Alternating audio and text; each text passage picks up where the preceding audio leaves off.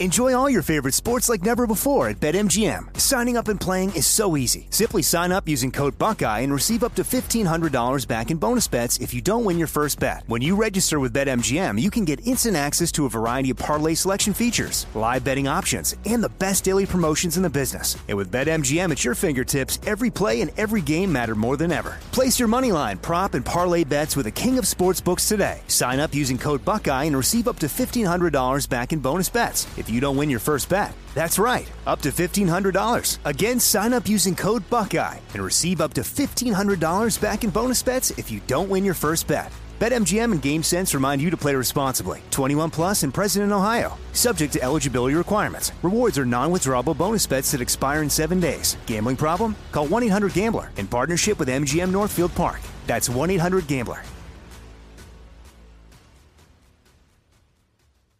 Hey, when you have health insurance, it's easy to forget about those out-of-pocket costs. Now, that can be a lot of money, but are your medical bills accurate? Now, it's estimated that over 50% of medical bills actually contain errors. Now, HealthLock can help. HealthLock technology securely connects with your insurance and flags any overbilling, wrong codes, or fraud. Now, you can even have HealthLock work on your behalf to get money back from select past bills. Now, to date, HealthLock has helped its members save over $130 million. Check them out online, healthlock.com. Go there today. Pure Talk, my sponsor and my wireless company, are now providing international roaming to over 50 countries. Now, as you plan your summer travel, make sure that your wireless company covers you at home and abroad. Now, you can get unlimited talk and text, plenty of 5G data for just $20 a month. That's less than half the price of Verizon, AT&T, and T-Mobile for the exact same service. Just go to puretalk.com/Sean, S-E-A-N. Make the switch today. Save an additional 50% off your first month. That's puretalk.com/Sean, S-E-A-N. This is the Sean Hannity Show podcast. All right, welcome to the Sean Hannity Show. This is not the voice of Sean Hannity. It's the voice of Dan Bongino. But a big Merry Christmas. Yeah. You know, that reminds me, I was looking through Instagram the other day. And have you all seen this? It's a pretty popular meme going around. It's the Batman slapping Robin meme. And, of course, you can fill in the text. And it says, Batman's, of course, slapping Robin. You've probably seen it for you social media savvy cats out there. And Batman's saying, we can say Merry Christmas now. The Republicans won. So Merry Christmas, Happy Hanukkah to our Jewish friends out there. Israel's going to be a big topic on today's show. And it does feel good to say that. It feels even better. Apparently, I saw a Washington Examiner story about something like 57 to 37% Americans prefer saying Merry Christmas. Another example of the absolute futility of the far left trying to institute some kind of silly cultural war against Christmas that blows up in their faces every single time. So good job, American leftists. Thank you again for inspiring a backlash against your utter silliness. I am Dan Bongino. I'm at DBongino on Twitter. Make sure you give Sean a follow, too, at Sean Hannity. If you want to tweet me comments, criticisms, whatever, we take them all. I'm the contributing editor, or a contributing editor over at Conservative Review. And it's really good to be here. I miss you all. It's been a while. So today's show, you know, I wanted to talk about a couple of different things, but Israel, of course, jumped out at me because it's another example of Barack Obama just instituting maximum carnage levels out the door. I mean, have you ever seen a lame duck president come out and be as vindictive, petty, small? I mean, I'm trying to think of the words because what I don't want to do is I don't want to get into nasty personal attacks because you'll lose the argument will be lost in it, right? George Bush leaves office. He loses, right? He leaves office and he doesn't say a word about Barack Obama. Matter of fact, not only that, I had some objections to that. I felt like George Bush personally should have defended himself and didn't. He let him do his thing, Barack Obama do his thing, even when Barack Obama's, quote, thing was crap. I mean, when Barack Obama's thing was instituting Obamacare, which hiked your premiums, shrank doctors' networks. I mean, an absolute epic legislative policy disaster like we haven't seen in decades. And George W. stayed really quiet, out of respect for the sitting president. This guy hasn't even left office yet. He's a lame duck. We have a president-elect. And he already can't keep quiet. You heard the clip when we opened the show. Michelle Obama, oh, now you know what it feels like to not have any hope. Then today, taking another shot, which is really, really getting pathetic. The shots at Fox News, it's embarrassing. It's embarrassing. I mean, can you get over it? You lost. Like, since you've been in office, Barack Obama, you've been a forest fire to the Democratic Party. A forest fire. They've lost, 1,000 seats? They haven't had this little power at the federal, state, and local level since 1928. Clearly, this was a complete repudiation of the Barack Obama legacy. Now, I don't really care how he's personally popular. Yeah, that's cute. Great. What is he running for, like kindergarten class president? What does he bring in the best cupcakes for his birthday when he was in third grade? Hey, we really like him, but his policies really suck. I mean, he's been repudiated completely. Lost the House. Lost the Senate, lost the presidency. Barack Obama's been good at one thing. He's been good for Barack Obama. I'll give him this, ladies and gentlemen. He's a rock star candidate. That's it. He is a great campaigner. He campaigns for himself wonderfully. As for his policies and actually doing something positive for America, I think this election proves that is a bunch of extensive garbage, as the old New York Knicks broadcast used to say in the fourth quarter when they were losing by 30. So he leaves, and then another shot he takes before I'm not going to get to Israel in a second, but he says, oh, I could have won. I could have beaten Trump if I could run for a third term. Ladies and gentlemen, who says that? No, seriously, to all our liberal friends. I know Sean has liberal listeners. I know it because I listen to the show myself, and I see what happens on Twitter. So there are liberals listening. To our liberal friends, I'm dead serious. Regardless of your beefs with Trump, with George W., like, what kind of a sitting president talks like that? Like, oh, I could have beaten this guy if I went for a third term. Yeah, but you can't. You can't run for a third. Like, what? You could have beaten him if you ran for a third term? What are you trying to do? I mean, it reminds me. Do you remember The Simpsons? You remember Nelson Muntz? I wasn't a big Simpsons fan, but when I was in one of the training academies I went through with law enforcement side, I remember this guy was obsessed with Nelson Muntz, and he used to make that sound. You remember that? Like if something bad happened. And I think it was Bart, like fell out of a tree, Bart Simpson, one time, and he broke his arm. And he said, you know, and he goes, and Bart's like, oh, I broke my arm. He goes, but I said, like, this is Barack Obama. Like, we're playing childish games right now. I could have won if I could have run for a third time. This is just outrageous. This is silly stuff. He needs to grow up. But that's all petty personal stuff.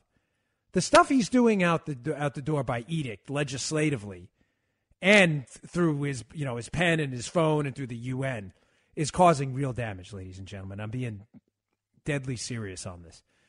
This is going to have very severe ramifications going forward. This thing on Israel, this stunt on Israel he pulled is quite literally unprecedented. We have thrown our only Democratic friend in the region under the bus. Now, folks, what I want to get into during the show, and we have Sebastian Gorka coming up later at 4. We have Congressman Mark Meadows, a big fan of him, 4:30, and Noah Pollack at 5. The problem I have with this is it requires a complete rewriting of history, number one, but it acknowledges the fact that there were these two groups of people. Because you have to understand the why, where the attack on Israel, the anti-Israel posture comes from. If you don't understand the why, you don't understand what's really going on behind the scenes. The why matters here. The why always matters with the left because there's always a reason for the stuff they do. You know, whether it was Obamacare, it wasn't about health care, nothing to do with health care. It had everything to do with control. Same thing with tax policy. You name it, when you get to the hard left, I'm not talking about all Democrats, but when you get to the motivations for the hard left, you can always distill it down to this one point. It's always about control. And control means, freedom being a zero-sum game, means taking away your liberty and forfeiting it, ceding it over to some state entity. That's always the goal of the liberal. Always. Every time. Now, with the Israeli issue, and the Obama's anti-Israel posture.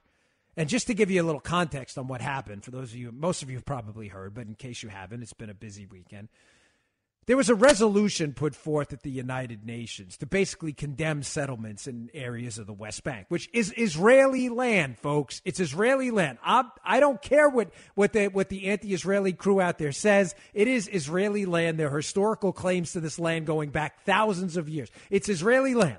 I'll go into that a little more during the show, but there was a resolution put forth to condemn settlements on that land. Basically, Israelis living on Israeli land. That's it. They want to condemn it. And the United Nations put forth this resolution, which the United States could have vetoed, could have blocked, and we didn't. We took a pass. We did the old, Lucy Charlie Brown thing where we put the football and we pulled the football away at the last minute on the Israelis.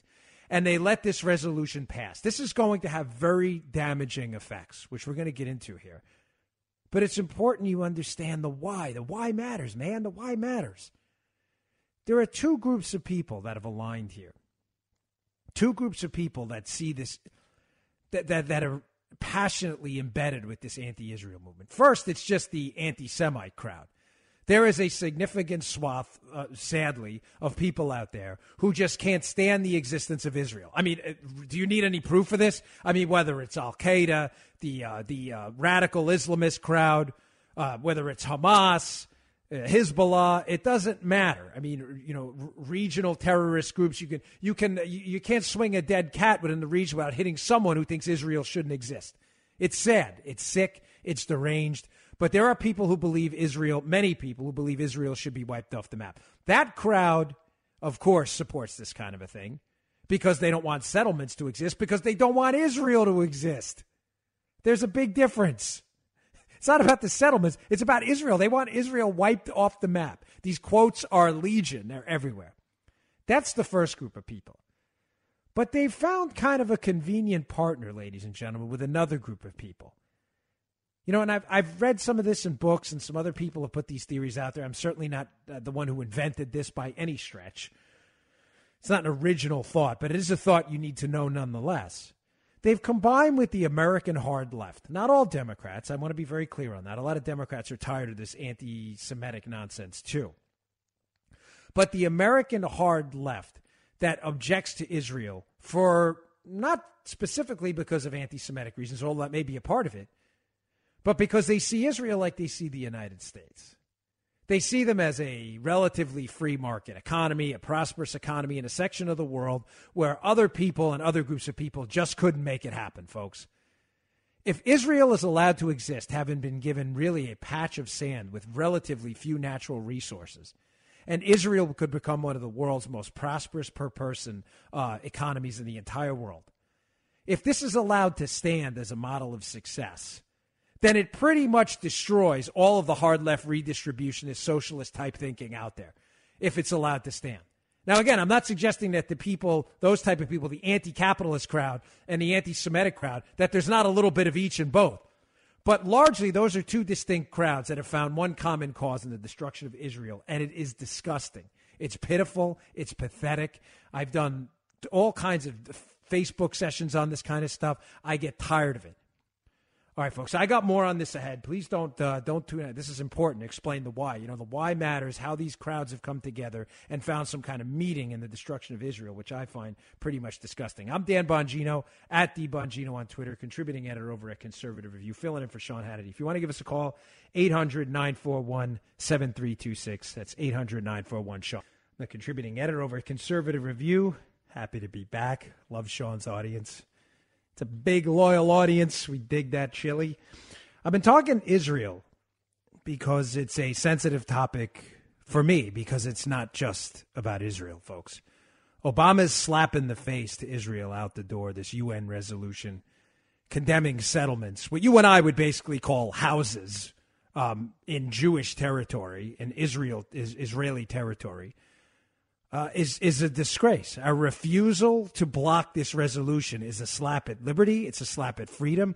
And understand, for all you suckers out there being sucked into the vortex of this boycott, divest, silly and sanction movement, against Israel. I see this a lot on college campuses. Understand that you are on the opposite side of liberty and freedom, and you're embarrassing yourself.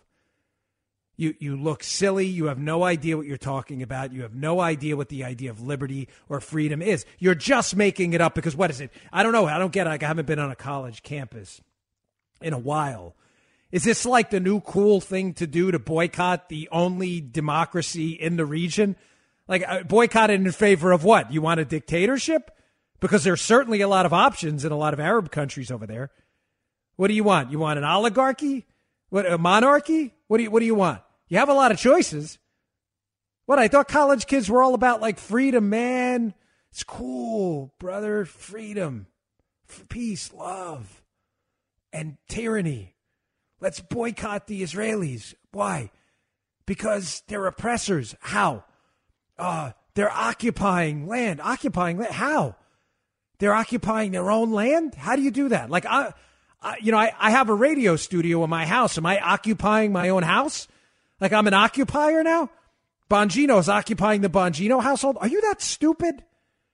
Folks, I'm serious, man, because this is really, and I don't understand, too. Listen, I'm largely a conservatarian. I have a pretty heavy libertarian bent on a lot of issues, government surveillance, some issues that have to do with drug policy and things like that. But I can't understand my libertarian friends either who don't understand that Israel is not a foreign policy issue. You may say, wow, that's crazy, Dan. How is Israel not a foreign policy issue? Well, let me explain it to you. If you're not open to an explanation, don't bother. But if you're actually open-minded and you want to hear, I'm happy to explain this. In my prior life as a federal agent, we did a lot of counter-terror investigations. Now, I was a Secret Service agent, not an FBI agent. The FBI is the lead agent on terrorism investigations. But I was involved in a few of them, especially when I was on the Long Island office, which is a subset of the New York field office, obviously in New York City. Well, it's in Brooklyn now, but used to be in Manhattan at 7 World Trade Center. And I specifically remember working this really long case with these counterterrorism guys that had some experience in this and really getting intimately involved in the ideology that motivates a lot of these people, how they finance terror operations. These things can be expensive, folks. Terrorism is not cheap. We'll have Sebastian Gorka on at 4 o'clock. We could talk more about that. But terrorism isn't cheap. It's not. It costs money to finance these kind of things. It's gotten cheaper with these small target terror assaults. But the 9/11 attack, depending on what estimates you see, cost between $500,000 and $1 million. Now, there are a number of ways they do that. Untaxed cigarettes, counterfeit credit cards. And that's where I came in, and we had a big case involving counterfeit credit cards. And it's fascinating when you talk to some of these people who understand the terrorist mindset and the anti-Israel mindset. And what you have to understand, folks, is this is an asymmetric battle. And what I mean by that is one side has rules, us, and the other side are savages who have no rules. Like we're playing by the rules. Like, we try not to kill innocent people, just like the Israelis. We won't bomb civilian targets intentionally. There are always mistakes in war, but we don't target civilians like the Israelis. We try to abide by international rules on war prisoners and treating them, in a decent way. Have we always done it? No. Have we punished people who've broken those rules? Yes, like the Israelis.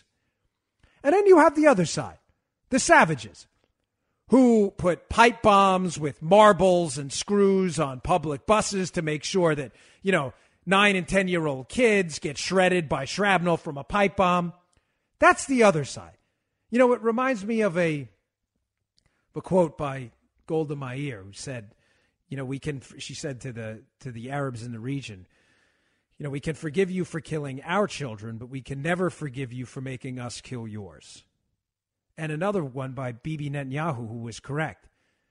If the Palestinians would disarm, they could have a viable state. There'd be the process to peace. There'd be peace. But if the Israelis disarm, there'd be no Israel because they'd be slaughtered. Folks, the other side in this asymmetric battle, where we have rules and they don't, dictate the rules of war. And this is to get to my point as to why this isn't a foreign policy issue. The other side makes no distinction between the United States and Israel. They don't care what you think. They don't care even a little bit. They don't care about, listen, we got to ease up on our farm. I get it. I am not a big foreign interventionist either. I think we've had some pretty poor outcomes based on foreign policy interventions where we didn't have an endgame. I get it. I totally understand. I'm very sympathetic to that argument. What I'm not sympathetic to is an argument about, hey, listen, Israel, let them handle their own business. It's a foreign policy issue, when our enemies don't see it that way. Their infamous line is first the Saturday people, then the Sunday people.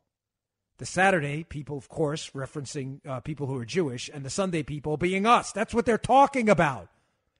First Israel, then the United States. They don't care. They don't make a distinction. To them, it's the United States, Israel, who cares? We get them both. It's not a foreign policy issue for them. These people are not negotiating international settlements. They're negotiating death, and death only. So what I can't understand is how people constantly get suckered into defending this silly, stupid argument. Like, oh, Israel, it's an apartheid state. It is? Really? Because there would be peace tomorrow if they would just stop inflicting massive carnage on the civilian population of Israel. There would literally be peace tomorrow. But they don't even want to recognize their right to exist. It's absurd. All right, let me take a call. I love when people, you want to disagree? I'm telling you, bring it. 800-941-7326. 800-941-SEAN if you want to call in. Let's take Tom in Miami. Tom, you're on with Dan Bongino. Hey, Dan. How you doing? I disagree with your argument. The idea that anyone that disagrees is automatically anti-Semitic is like the liberals playing the race card all the time. They call Israel our best friend, but they hadn't shed a drop of blood or spent a penny in any of our wars that are for their benefit. And, we condemn Russia the Israelis to invading the Crimea. We condemn Saddam. Wait, Tom, hold on. Time out. Kuwait. Tom, time out. This is not the Tom from Miami show. You can say something, I'm going to rebut it. So when the Iraq war happened and they were Scud missiles were being lobbed into Israel, are you saying we didn't ask the Israelis not to respond? You're showing a real ignorance of history there. Well, why don't they shed their blood? No. Tom, answer the Tom, quiet down now. Answer the question. Did we or did we not tell the Israelis in the Iraq war as they were being bombed by Scud missiles to not respond, to not inflame the situation? Yes or no? I doubt it. I really doubt that. Okay, goodbye. See you later. Goodbye. Adios. There you go. Another liberal goofball calling. Doesn't even know his history. He wants to call the second biggest radio show in the country and spout off about Israel, and he doesn't even understand the history of what happened. They haven't shed any blood. No, you're right. There's been no bloodshed in Israel for liberty and freedom at all, Tom. Are you insane? Are you nuts? Seriously, how crazy do you have to be to humiliate yourself on a national radio show like that? We asked the Israelis in the Gulf War not to get involved, even though they were being bombed by Scud missiles. What, he doesn't remember that? They wanted to keep the coalition together. But no, let me call in a radio show and just, shred the Israelis. I'm sorry, I can't take people like that. I just can't. I have no patience for them at all. So let's get back to some basic points about what's going on with our Israeli foreign policy so everybody understands, even the liberals. Again, for the libs, take the cotton out of your ears for a minute and just stick it in your mouth. Liberals love to talk. They never listen to anybody. Dispute this point for me that I brought up before the break. I got more of these, but dispute this for me. Where can an Israeli Arab go and have more freedoms than they have in Israel? Tell me another Arab country. I dare you. Watch what they'll do. I put this on my Facebook the other day. I put a couple arguments for why I'm always passionately pro-Israel in this case, because I'm pro-freedom, because I believe in this crazy thing, folks, called liberty. And the liberal knuckleheads that responded, that was point number one. They put number one, that's irrelevant. It's irrelevant? What do you mean it's irrelevant? If you're saying that the Israelis are some occupying evil force in the world, yet the same people you claim are being, quote, occupied and oppressed have more freedoms in Israel than they do in countries where their heritage is from. Does that make any sense? Only to a liberal who lives in like liberal kooky fantasy land does that make any sense at all. They live in a fairyland. Okay, here's number two. And again, liberals, this is for you. So you're welcome to call again and tell me another Arab country. I'm still open to it. 800-941-7326. That's the number, libs. You're more than welcome to call in. I love arguing about this topic. It is my favorite thing to do on talk radio. Here's number two. Whenever has there been a state of Palestine? Do you have the Jeopardy? Answer, Alex. Never. As in never, ever, ever, ever. Jason, you're good. You are good. Oh, it reminds me of Bobby De Niro in De Niro's movies. Oh, you're good. You're good. I do a terrible Bob De Niro, but I didn't know you had that on. I did not plan that, folks. Jason's just that good. That is, Alex, for 1,000?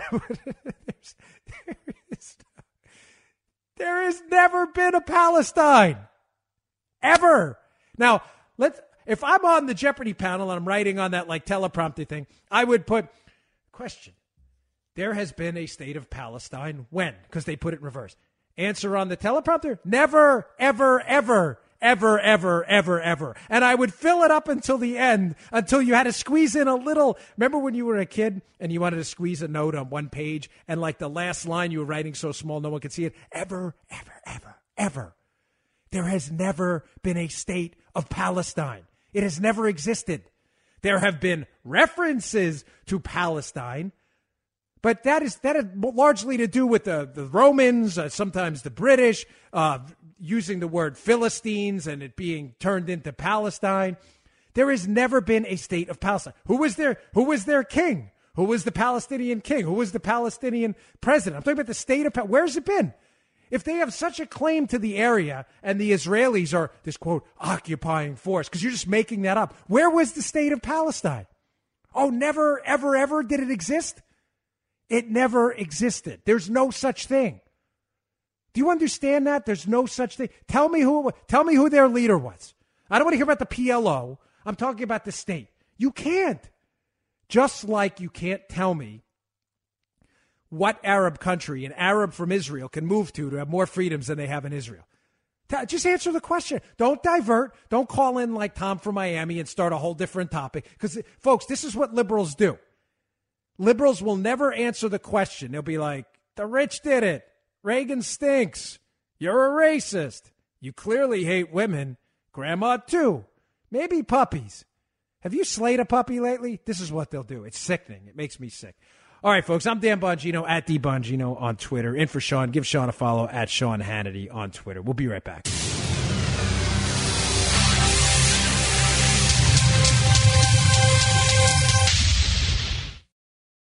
All right, welcome back to the Sean Hannity Show. Dan Bongino, contributing editor over at Conservative Review.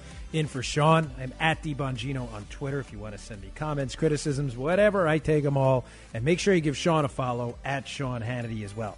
By the way, before we get to our guest, Sebastian Gorka, who I think is the best. He's on the terrorism issue. He's terrific. They played a song, Jason and Lauren, during the break. It was amazing. Shout out to this Coulter Wall. It's called Sleeping on the Blacktop. I was literally going to go get a drink during the break. I kid you not. And Jason pumped it into my headphones. And I'm like, who was that? It sounded like Johnny Cash. So Coulter, I know you must be a Hannity fan. Nice job there. Really solid. All right, let's get to our guest. Love this guy. My friend Sebastian Gorka, Vice President, Professor of Strategy at the Irregular Warfare at the Institute of World Politics, and at Seb Gorka on Twitter. Sebastian, how are you, my friend? Very well. Merry Christmas. Merry Christmas to you, too. It's safe to say that again now that we've got a new administration coming in. So hallelujah to that. So whenever I think terrorism, I think about Sebastian Gorka on the show. I mean, you really, I can't get away from you between Fox and Talk Radio. I see you're in my house all the time. You're a welcome guest. But one of the things I wanted to ask you about is, given my prior line of work in law enforcement, and I haven't worked some of these counterterror cases before as well, I've heard you discuss this topic often, this change in this paradigm shift from the large, more spectacular attacks to these more isolated trucks, small kind of tactical, small arms tactical assault types things. And you had an interesting phrase I saw on cable news. You said there's no front line anymore. What do you mean by that? Right, Dan. So, when you use the word war, I think a lot of Americans think of, World War II, Saving Private Ryan, maybe the first Gulf War. And in that, you knew who the good guys were, you knew who the bad guys were, people wore uniforms, and there was a front line, whether it was, a trench in the Ardennes or whether it was, a line of tanks on their way to liberate Kuwait. That's old. That's behind us. In today's war, the front line exists when you leave your house in the morning. The front line is a Christmas party at an office in San Bernardino. It's a marathon in Boston. It's a Christmas fair in Berlin. And that's why every American needs to know that you are responsible for the safety of yourself and your loved ones. Don't expect the feds to be able to save you if there's a jihadi attack occurring. And that's why everybody, you're a national security professional. We use codes of awareness, tactical levels of awareness, and everybody needs to be in what people call the phase yellow. So, you see everybody walking down the street staring at their iPhones, staring at their Androids. That is not how you can live your life today. You have to be aware. And as the law enforcement officers say, you need to have your head on a swivel. Yeah, you do. And there are so many little things you can do. Nobody's panicking. I mean, there's no need to be, at a in the red zone all the time. But I agree with you 100% that a heightened state of awareness is the new reality. And, even little things like every time I go to a restaurant, I'm sure to sit in a seat where I can see the door. And I just remember these little things having been in law enforcement. And I think you highlighting this new threat should kind of put antenna on people's heads that, you are the frontline targets now for these sickos out there looking to do us harm. Yeah, I mean, I used to play this game with my children when they were small. I used to go to, a mall shopping. We used to sit down at a restaurant or go to a movie theater. And I just used to ask them, before they got comfortable, tell me, how many ways in and out of this room are there? If something bad should happen, is there a good place to hide? Is the thing you're hiding behind going to stop bullets? It's like playing, hide and go seek. But you know what? That can save lives, and that's what we have to think about today. The enemy, ISIS, Al-Qaeda, has said it in their English language magazines. You must take the war to the infidel. You must kill them on their own territory. And that's exactly what we're seeing today. We have arrested or killed 125 ISIS terrorists in America in the last 2.5 years. That's all you need to know. Yeah, I was in, sadly, I was in church for Christmas Eve at a late night. It wasn't a midnight mass, but a pretty late night. And I don't tell my wife this, although, it's on public radio, so she'll probably hear it now. I know she's listening.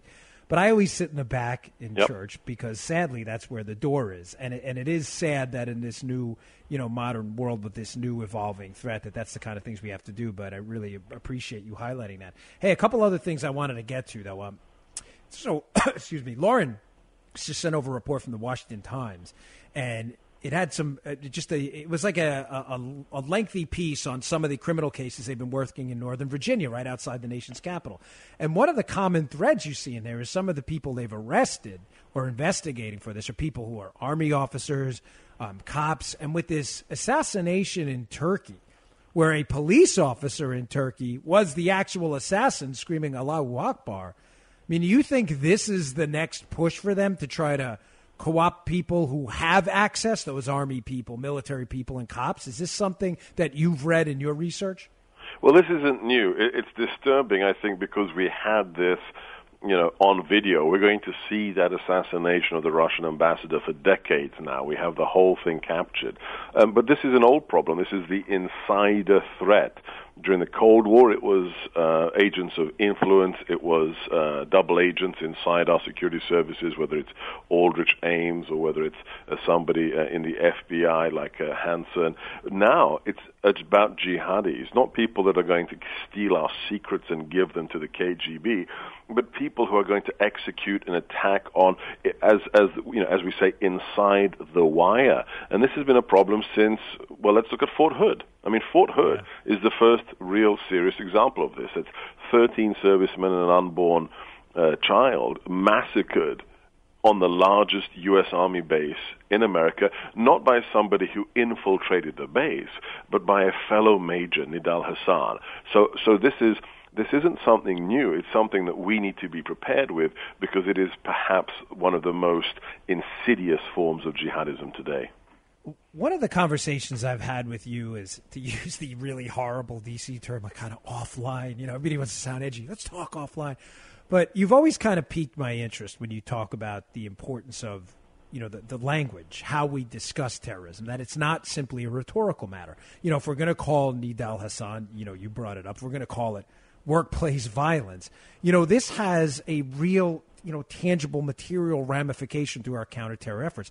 But one of the things you've discussed with me that I really was fascinated by is this term, and I'm hoping you can give the audience the importance of what this term means to some on the left, this countering violent extremism narrative, and how this is meant to kind of, you lump everybody in, you know, the returning soldier with the radical Islamist, and how there is a distinction. You're always a better explainer. You do it more elegantly than I do. Yeah, so CVE, the bumper sticker of the Obama administration, countering violent extremism, is their very sneaky way to make you think that it's just extremism in general that's the problem. It's nothing to do with religion. And in fact, some people inside the DOJ, especially the Civil Rights Division and elements of the Department of Homeland Security, would have you believe, and I've had this said to my face, that the real threat to America is right-wing extremists and militia members. That's the real threat. 11 law enforcement officers assassinated by people following the Black Lives Matter verbiage, and we have jihadis killing Americans, but it's the conservatives that are the threat. CVE is political correctness run amok, and really I hope it's a concept or a phrase that's going to be spiked come January the 20th, because it is an effort that really makes you not understand the danger to America. It makes Americans disconnect the dots, and as a result, it makes us all more endangered. Yeah, I mean, I agree. I think most of the audience agrees, but I've had liberals come back at me and say, "Oh, why are you getting all hung up on they're just words? They're just words." And what they don't understand is they're not just words. Like this CVE thing has had real policy ramifications. I mean, correct me if I'm wrong, Sebastian, but we're talking to Sebastian Gorka, by the way, Vice President and Professor of Strategy and Irregular Warfare at the Institute of World Politics. Give him a follow on Twitter at Seb Gorka. But Sebastian, they have actually stricken terms from law enforcement and military training manuals.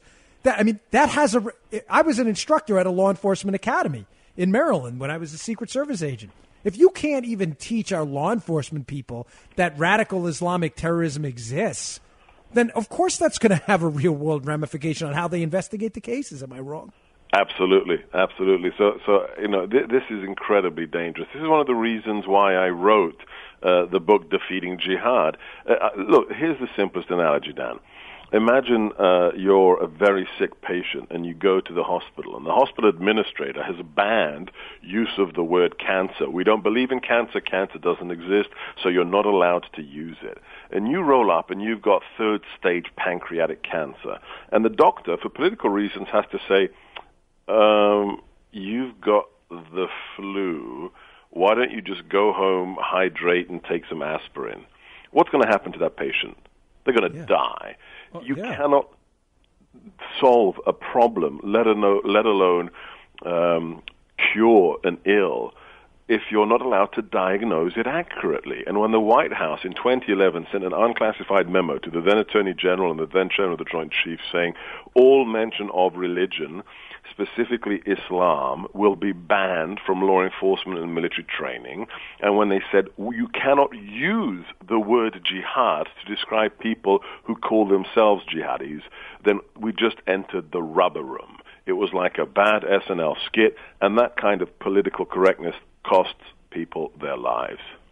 Amen, brother. Hey, Sebastian, thank you so much for joining us. Sebastian, folks, is the author of Defeating Jihad, The Winnable War, a New York Times bestseller, and I can assure you a must-read if you have any interest in terrorism, counterterrorism, understanding the ideology. Again, it's called Defeating Jihad, The Winnable War. I'm looking at it on Amazon right now. Go and buy it by Sebastian Gorka, at Seb Gorka on Twitter. Sebastian, thank you so much. Really appreciate you. God bless. Happy New Year. Brother. God bless. Happy New Year. All right, folks, like I said, man, that guy's probably forgotten more stuff about terrorism than most people know. And I was a law enforcement guy, and I'm always always taken aback by his depth of knowledge. So I appreciate him coming on. I'm Dan Bongino, at DBongino on Twitter, filling in for Sean Hannity. If you want to give us a call, 800-941-7326. All right, let me get to our guest here. We got a great guest. Big fan of this guy. Mark Meadows, congressman from Republican congressman from North Carolina's 11th district. Congressman Meadows, thanks so much for joining us. Really appreciate what you're doing down there. Dan, it's great to be with you, and thanks so much for standing for freedom as you always do and you always have. You're a good man, and it's Lauren and Linda and Jason. They got a great team up there, and when they said, "Hey, you want to fill in on the 27th?" They said, "You got an idea for guests?" And I said, yeah, "Of course." I said, "We got to have Congressman Meadows. He's actually one of the straight shooters up there, and those are sadly, few and far between." That's I'll leave that one for another day. But between you and Mike Lee, I just want the listeners to know that there are some good guys left, that this is a really good man, and I really appreciate you taking the time to join us on the show. It means a lot to me. Well, it means a lot to me to be with you again, and look forward to discussing the important things that are affecting not only our country but the world in general with this most recent UN vote. I can't believe that we abstained and turned our back on Israel, Dan. It's just unbelievable. Well, I know where you stand on Israel, but I'm just kind of curious, from a personal perspective.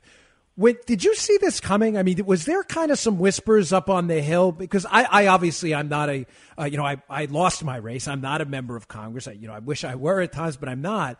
But I don't have the access you do. Were there whispers on the Hill that he was going to do this and break decades of standing U.S. policies? Is crazy. Well, not really. I mean, when you really look at this, it was when the vote was taken, the fact that it was taken on a Friday before Christmas. There's a whole lot that went into it, Dan, that really was concerning to me. But more importantly than that is when you see the people on the Security Council that actually pushed it forward, New Zealand, Ukraine, some of these people that voted for it, we've had their back, and yet it seems like there was a wink and a nod coming from the administration, and it hadn't just stopped. You see that Secretary Kerry is going to do another big speech, and I think what he's going to try to do is poison the well for the incoming Secretary of State in terms of Palestinian-Israeli relationships. So there wasn't a whole lot of advance warning, but I can tell you, hitting the ground running in January, I've talked to some of the senators in the upper chamber. I know in the House, we're going to be ready to really apply some real pressure to see if we can get them to reverse course. And I think we're talking to Congressman Mark Meadows from North Carolina's 11th district, a real champion for conservative values. Congressman, the cabinet selections by President-elect Trump so far, I've been very excited about. I was an early Ted Cruz supporter when President-elect Trump, of course, the GOP nominee at the time, won the nomination. I saw him as a far, far better option to Hillary Clinton. And I think on the Israel issue, I mean, we could talk about 1,000 different issues, but specifically on the Israel issue, now we are seeing the ramifications of what a Hillary Clinton presidency in contrast to a President-elect Trump, a soon-to-be President Trump presidency. These cabinet selections, I think, we can start to turn the tide a bit. I mean, what tangibly, though, can we do? I mean, let me just sum it up with this. A caller before had said, can we undo this? And I said, well, I'm not sure. I mean, we can stop implementing it, but we can't reverse it because the Russians and the Chinese will probably block it. Am I correct? Well, you're correct. I mean, to reverse course on a resolution would be extremely difficult to do, primarily because of the 5 permanent members of the Security Council. Any one of those could veto it. And so really the damage from a resolution standpoint is done. Now, there are follow-up things that have to be done and could be done. And I can tell you that there's going to be real pressure to bear. I got calls from some of my Senate colleagues right after it happened asking about foreign assistance that we actually send to some of these countries. It's amazing that we have 177 countries that get foreign aid from the United States, and yet they vote against the United States at the UN well over 60% of the time. And that's on critical issues. And so we have to start making sure that not only our vote matters, but really that a vote against the United States and our best ally in the Middle East, Israel, has consequences. I believe President-elect Trump is willing to do that. I think he'll be the most pro-Israel president that we've had in decades. And so it is encouraging to me to see him take such a strong stand for our friend and ally Israel. You know, Congressman, I'm really glad you brought this idea of funding the UN when they're voting against us, not all the time, but a good portion of the time, because this is one of those issues. You and I have both knocked on doors. Again, you won. You know, I lost my race, but we still talk to people. I get this question from people all the time giving speeches. You know, in what the liberals would call flyover country, you know, what you and I call home, when you talk to, working Americans, they just don't get it. They're scratching their heads like, let me get this straight. We've got a UN that, again, not all the time, but a good portion of the time votes against American interests, and yet we're funding, 20+% of their operational budget, and we give them, bucket loads of money. This does not resonate with the average working American. They don't get it. Well, and they shouldn't get it. I mean, because here's the interesting thing is when you have that soft diplomacy and you're actually giving aid to a particular country, you typically expect that at least on those areas that are critically important to a nation, that there would be a hesitation, but there was no hesitation. We saw a 14-1 abstention vote on this particular vote as it relates to Israel. That's why you have to start to question, was there a complicit nature with regards to the Obama administration? You know, was there a wink and a nod? Do you see that they were behind the scenes? My understanding is that there is proof that will be given to the incoming administration as it relates to some of the behind the scenes negotiations that went on. Yeah. But it's important for us to know that it is not our money. It's not the government's money. It's the American taxpayers' money, and we need to be responsible. And when they don't see a direct result with the money that we spend, then shame on us. We need to be held accountable, and so should the UN representatives. And I have to tell you, from a political perspective, and we're talking to Representative Mark Meadows, Congressman from North Carolina's 11th District, there's no way President Obama leaves without egg on his face on this, Congressman. I mean, you have Debbie Wasserman Schultz, no bastion of hard right values down here in Florida with me, coming out and condemning this thing. I mean, you've even had Chuck Schumer, maybe not as strong a terms, but, it's kind of suggesting like, hey, maybe this wasn't such a good idea.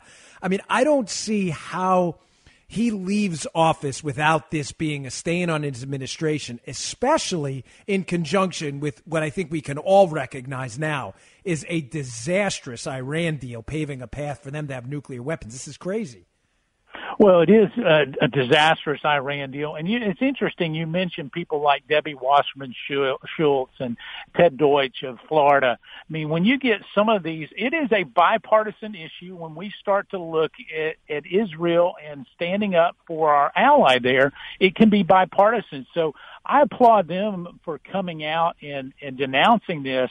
But you're right. The damage is done. It will be a stain on his abysmal foreign policy record already. I mean, when you really look at it, to have Secretary Kerry anticipate and say that he's going to give a major speech on how you can affect Palestinian-Israeli relationships going forward would have to be to ignore the track record of what they've had on foreign policy, which is mean they have been really a foreign policy in absentia already. They don't lead. They don't see results. And what we have is chaos in the Middle East and around the world. And so it will be something that is part of an Obama legacy that will not be something that most people will applaud. Well, I'm glad you don't pull punches because it really has been. It's been a foreign policy forest fire, and it's been terrible. And there's a whole lot of messes around the world to clean up. And really, it's shameful. But in the couple minutes I have left with you, I wanted to hit one final topic. So everybody always focuses on the first 100 days because human beings like to think in round numbers because we have 5 digits on each hand. I mean, why not 101, right? But what do you see the chances of a big, bold tax reform package? And I'm talking 1986 Ronald Reagan, scrapping the brackets, big cuts in the tax rates, which, the liberals will tell you that's a cut in tax revenue, but you and I both know that's not always the case. Reagan actually generated more tax revenue from his tax rate cuts.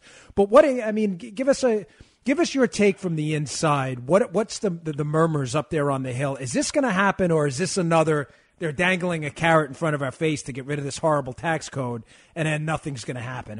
What's your take on it? Well, Dan, there's two ways things get done in Washington, D.C., and that's slow and never.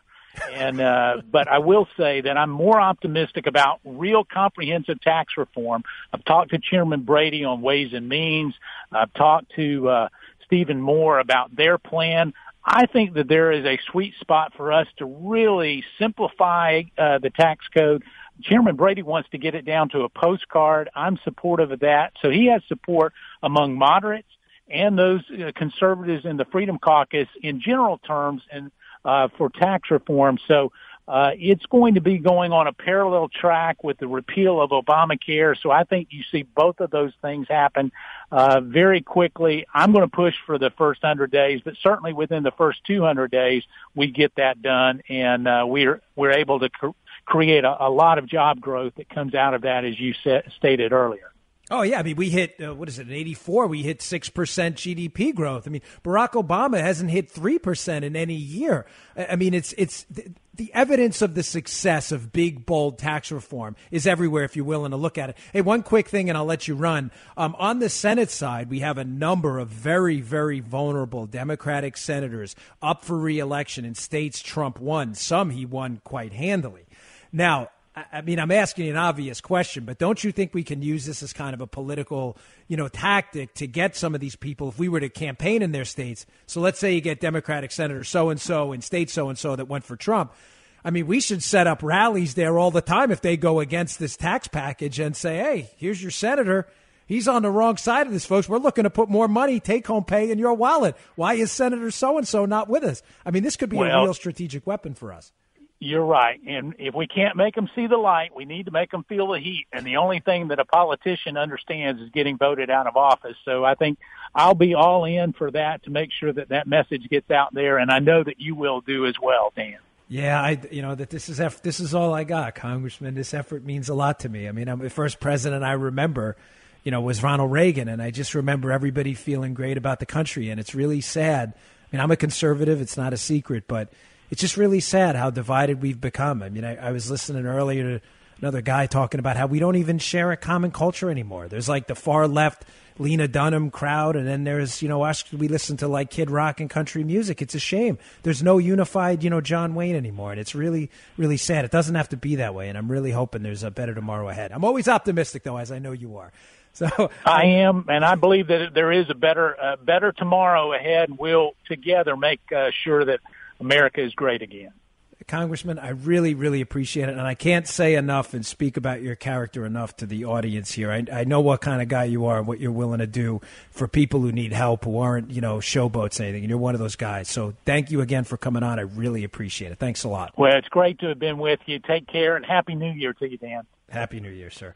All right, folks, that was Congressman Mark Meadows representing North Carolina's 11th District. I promise you, I can't go into the details, but a really, really good guy who actually gives a damn about the conservative cause. I promise you, I'll put my name behind that. All right, folks, I'm Dan Bongino, at DBongino on Twitter. Make sure you give Sean a follow, at Sean Hannity. We'll be right back.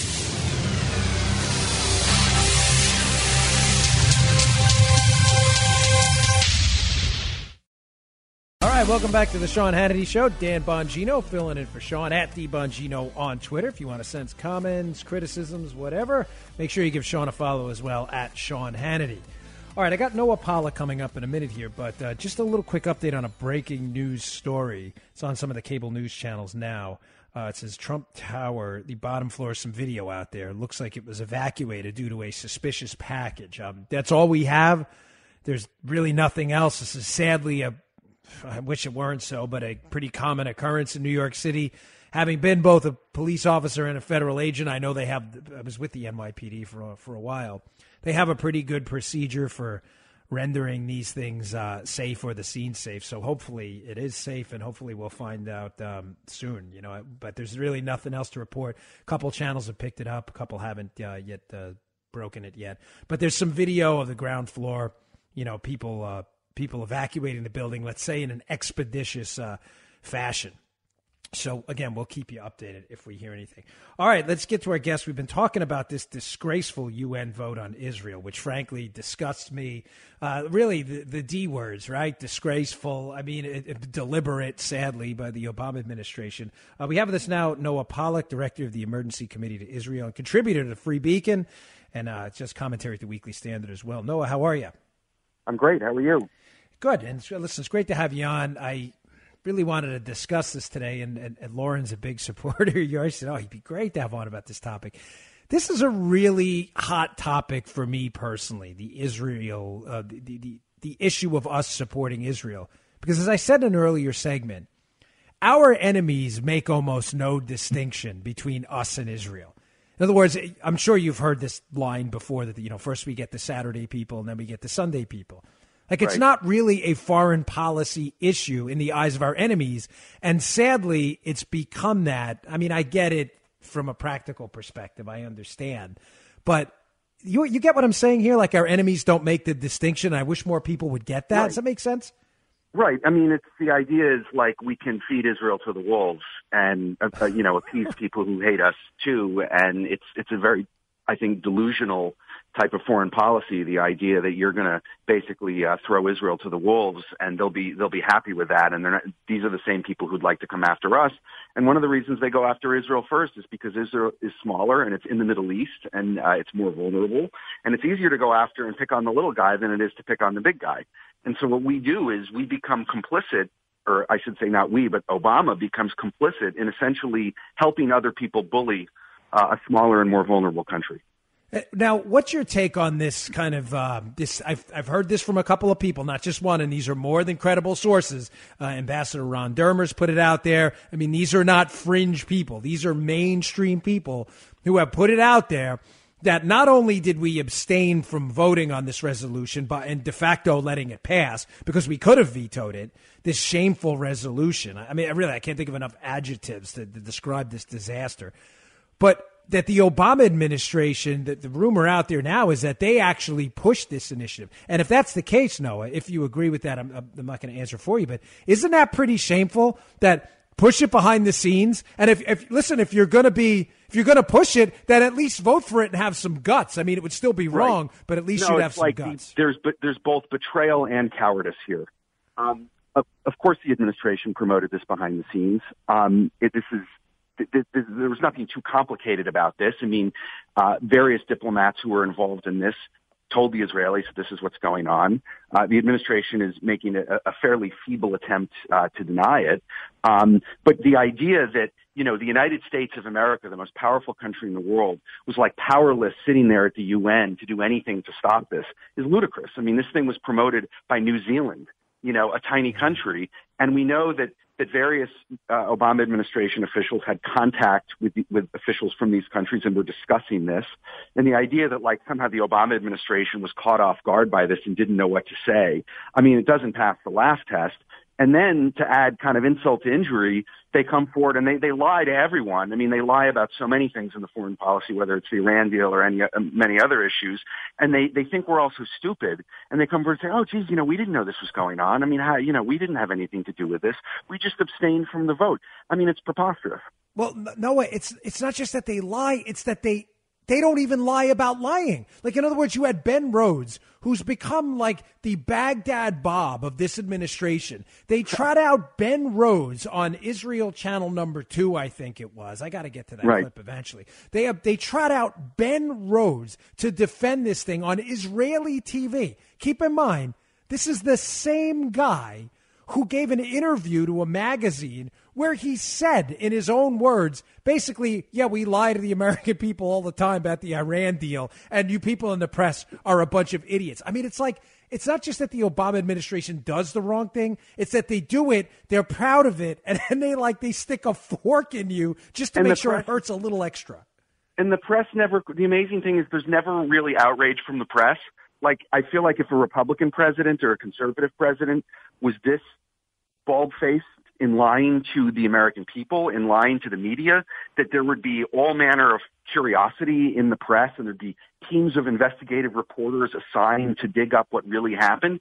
And here you have numerous instances of Biden's people, Kerry's people, Ben Rhodes, all claiming that that there was no coordination of this, yet there is so much ample evidence to the contrary. And this gets a big yawn from the press. No one's curious. No one's interested. It's like, oh, okay, whatever, not a story. Well, the one I think big positive, there are many, but I think the one big positive we can take from the election of Trump and his cabinet selections is, let's be honest, nobody gives a crap what the press, they just don't. I mean, the press is influenced from the days of the great gray lady, Walter Cronkite, even into the early days of Tom Brokaw, where if they didn't say it, it didn't happen. It's over. I mean, it's over. You have even outlets you write for, Weekly Standard, The Beacon, Breitbart. They're so bitter and frustrated about the fact that they spent 6 months attacking Trump, thinking that they were the arbiters of what was acceptable in America, and that by coming out against him once he became the Republican nominee, they would deny him the presidency. And then they didn't. And now you get just the endless, their tears have tears, and you get this passive-aggressive attitude on the part of the media. And in some ways it's like a wonderful spectacle to watch, because I think these guys all realize now that they're not nearly as powerful as they thought they were. And instead of looking inward, they're always telling everyone else to be accountable and to be introspective and everything. And they refuse to do that for themselves. And so instead they just have these temper tantrums, or they just continue ignoring stories like this one, where, the average person who's following this is thinking to himself, why, the New York Times had like a week straight of wall-to-wall coverage condemning Trump's pick to be ambassador to Israel, David Friedman, and yet on something like this, on a very important story that's actually substantively important, the administration is lying and nobody cares in the press. It's just like And Noah, they have zero, the media, today's media has zero sense of context or history whatsoever. I mean, they have a sense of it. They just ignore it. I'll give you a perfect example. I mean, we think about things like the so-called mythical right of return. It's like Israel is always held to a standard that no other country in the history of humankind has ever been held to. I mean, just common sense questions like, oh, there's a right of return? Really? Like, do the British get to come back here? Or what about the French in Indochina? I mean, it's like Israel is held to a standard. They've had a historical attachment to this land, literally thousands of years old. And all of a sudden, people get to go back and lay claim to Israeli land because allegedly at some point someone may have lived there. This is insanity. Right. They're making this up. There's the media's, they have amnesia about things that happened just very recently. I mean, on this particular instance, the Obama administration for 7 years said over and over again that it would never support this type of UN anti-Israel resolution. They always said, and you can go and look at speeches from Obama, from Susan Rice, from John Kerry, saying that any that the peace process has to be negotiated directly by the parties. That the UN is the wrong forum for this. The UN is hostile to Israel. When Obama was running for re-election and wanted support of mainstream people and wanted Jewish donors. They were very happy to say all these nice things about how bad the UN was and how they would never support a UN attempt to impose terms on Israel. And then, speaking of cowardice, now that the election's over, in the 11th hour, Obama is going to leave office and, stick a knife in Israel's chest. Well, Noah, let me wrap you with this question. They're like, no problem. I haven't seen many New York Times stories where, digging up all those quotes of the administration saying they'd never do something like this. No, and you won't. So don't hold your breath. We'll be resuscitating you. But let me wrap you with this question. This is an important one. I think a lot of people out there, they're just puzzled by this. And I mean, I don't want to talk about Jewish voters like liberals talk about, the black voter. My wife's Hispanic. She's not a Hispanic voter. She's an American. She doesn't really care about anything other than being a mom. And, she doesn't really. But play the liberal game for a moment. Jewish voters, based on exit polling, tend to vote largely Democratic. Yeah. It's not a mystery to anybody.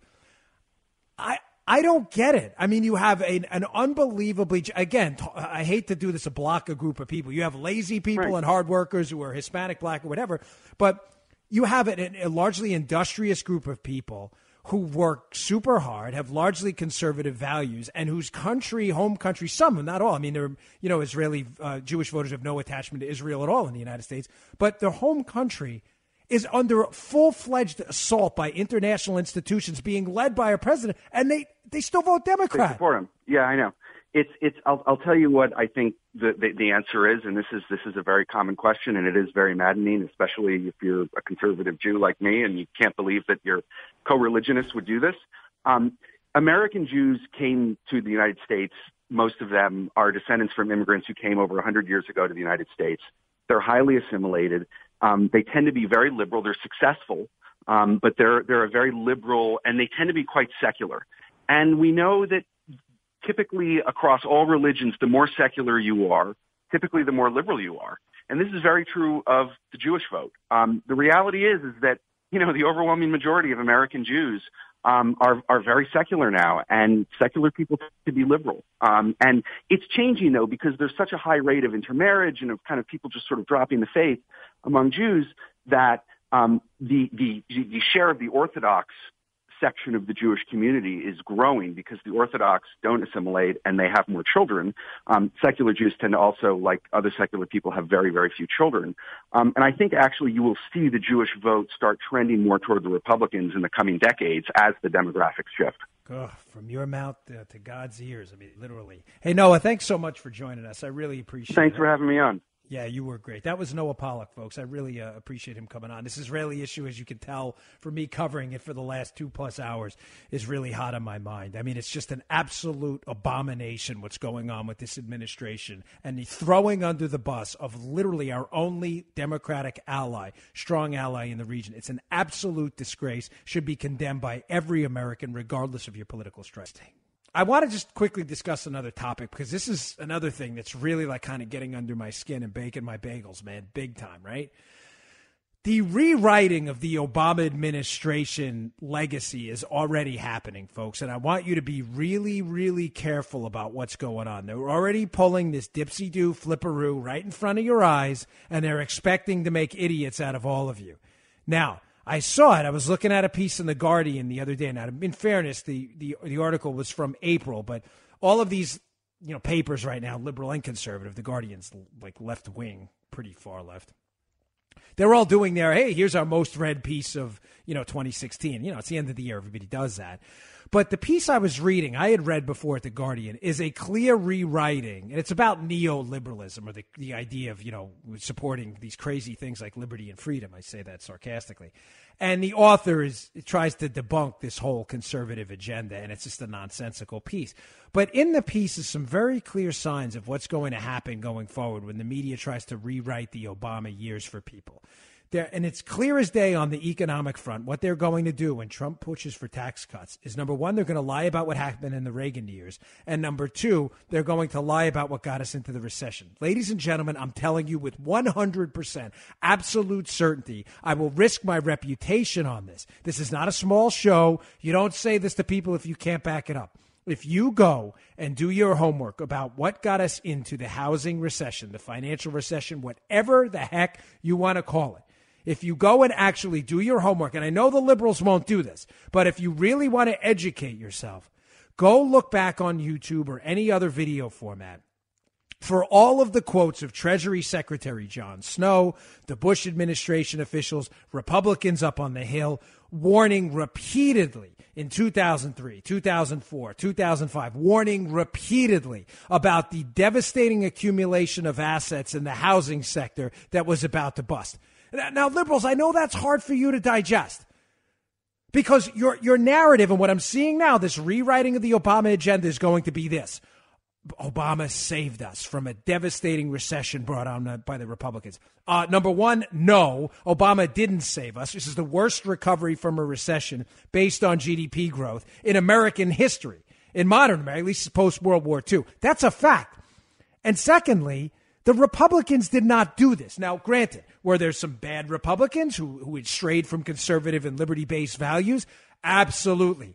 But the Republican Party was repeatedly, over and over and over again, warning people in the media, warning people up on the Hill that there was an accumulation of assets in the housing sector that were not value, that didn't have the value they said they had. This is anyone can go and watch this stuff. Again, now, to be fair, some of their prescriptions I don't think were good ones. I mean, Snow was up on the Hill and saying we need another regulatory agency to watch the, quote, prudential activities of Fannie and Freddie, basically warning Fannie and Freddie was in trouble. But they were proposing another regulator, which in my mind was crazy.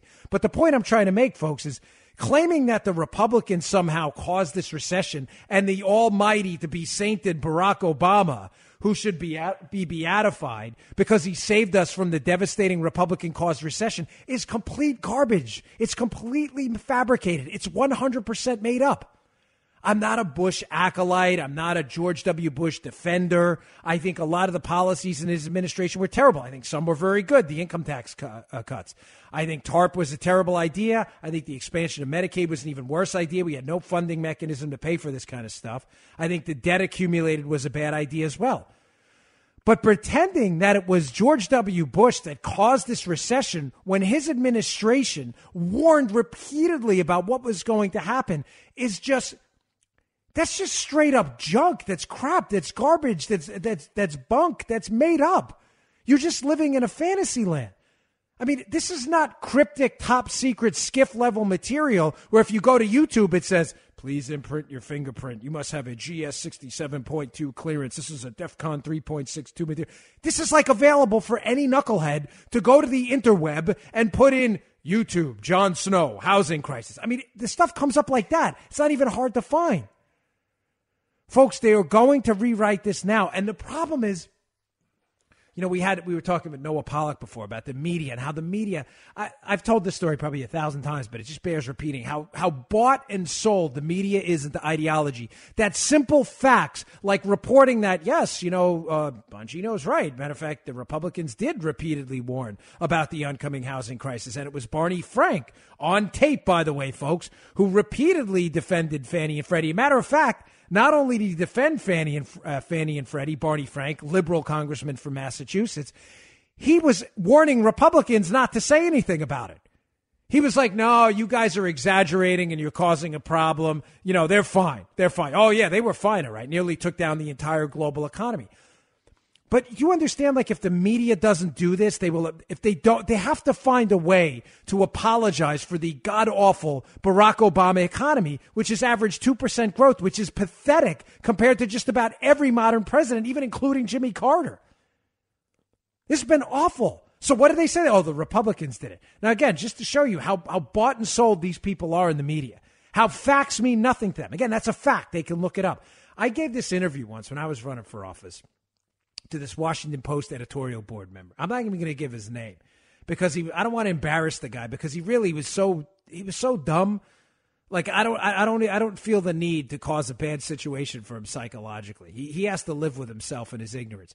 But he calls me on the phone. He's arguing about the George W. Bush tax cuts. I was running for office. They were debating who to endorse, which really wasn't a debate. Of course, they were going to endorse the Democrat. But he says to me, you know, Mr. Barnes, you know, you talk about tax cuts and, you know, we all know tax cuts cost us money. And I was like, which ones?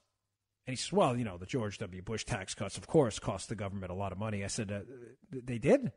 I said, that's actually factually incorrect. And not only is it incorrect, after George W. Bush cut the tax rates in 2003, tax revenue went up for the following 4 years, went up dramatically. Like, you're just making that up. Like, any idiot can go online and figure that out. Like, you understand, right? This guy insisted to me repeatedly that I was making this up. It's not only was he not lying, that I was lying. When, again, anyone can go look this up. Just go to the Treasury's website, go to Tax Foundation, any of these places that have tables, very easy to read. It's not complicated. And look at the tax revenue after the Bush tax cuts. Look at the tax revenue after the Reagan tax cuts. And you're going to find out, shockingly to some liberals, that tax revenue went up, not down. Again, you're just making it up. You're lying to yourself. Inflation-adjusted tax revenue still went up. There's no argument you have to make you seem rational. You're just a liar. And the media is doing this now. And that Guardian article reminded me of this narrative, because the author of the Guardian article, this guy David, I think it's Monbiot, I may be saying it wrong, but I'm not good at the French accent, right?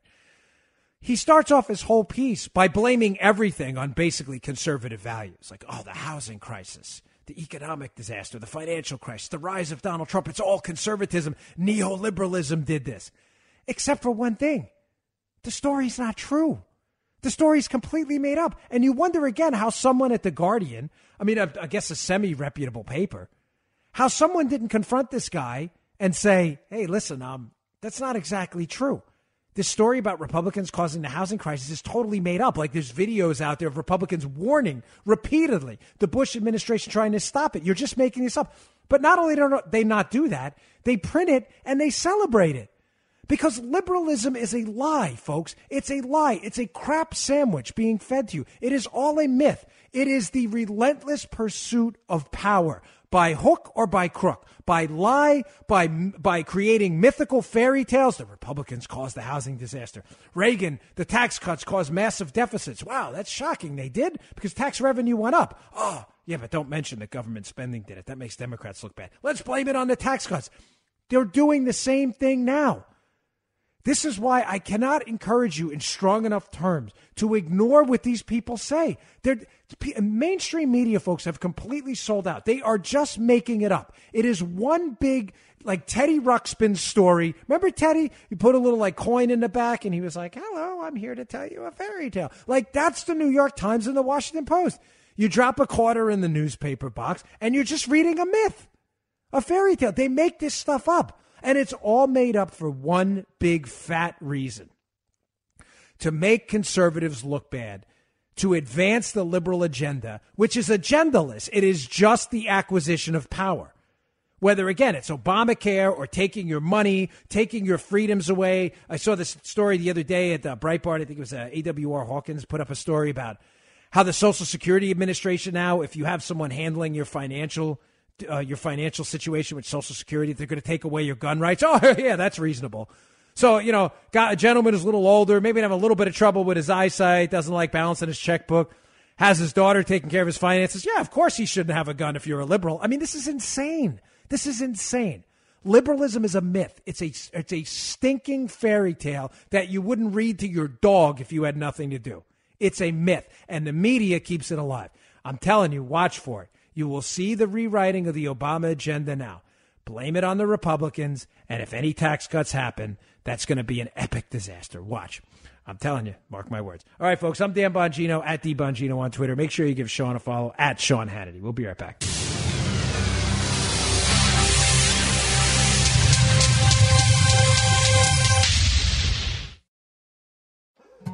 More Than a Movie is back with Season 2. I'm your host, Alex Fumero, and each week I'm going to talk to the people behind your favorite movies. From The Godfather, Andy Garcia. He has the smarts of Vito, the temper of Sonny, the warmth of Fredo, and the coldness of Michael.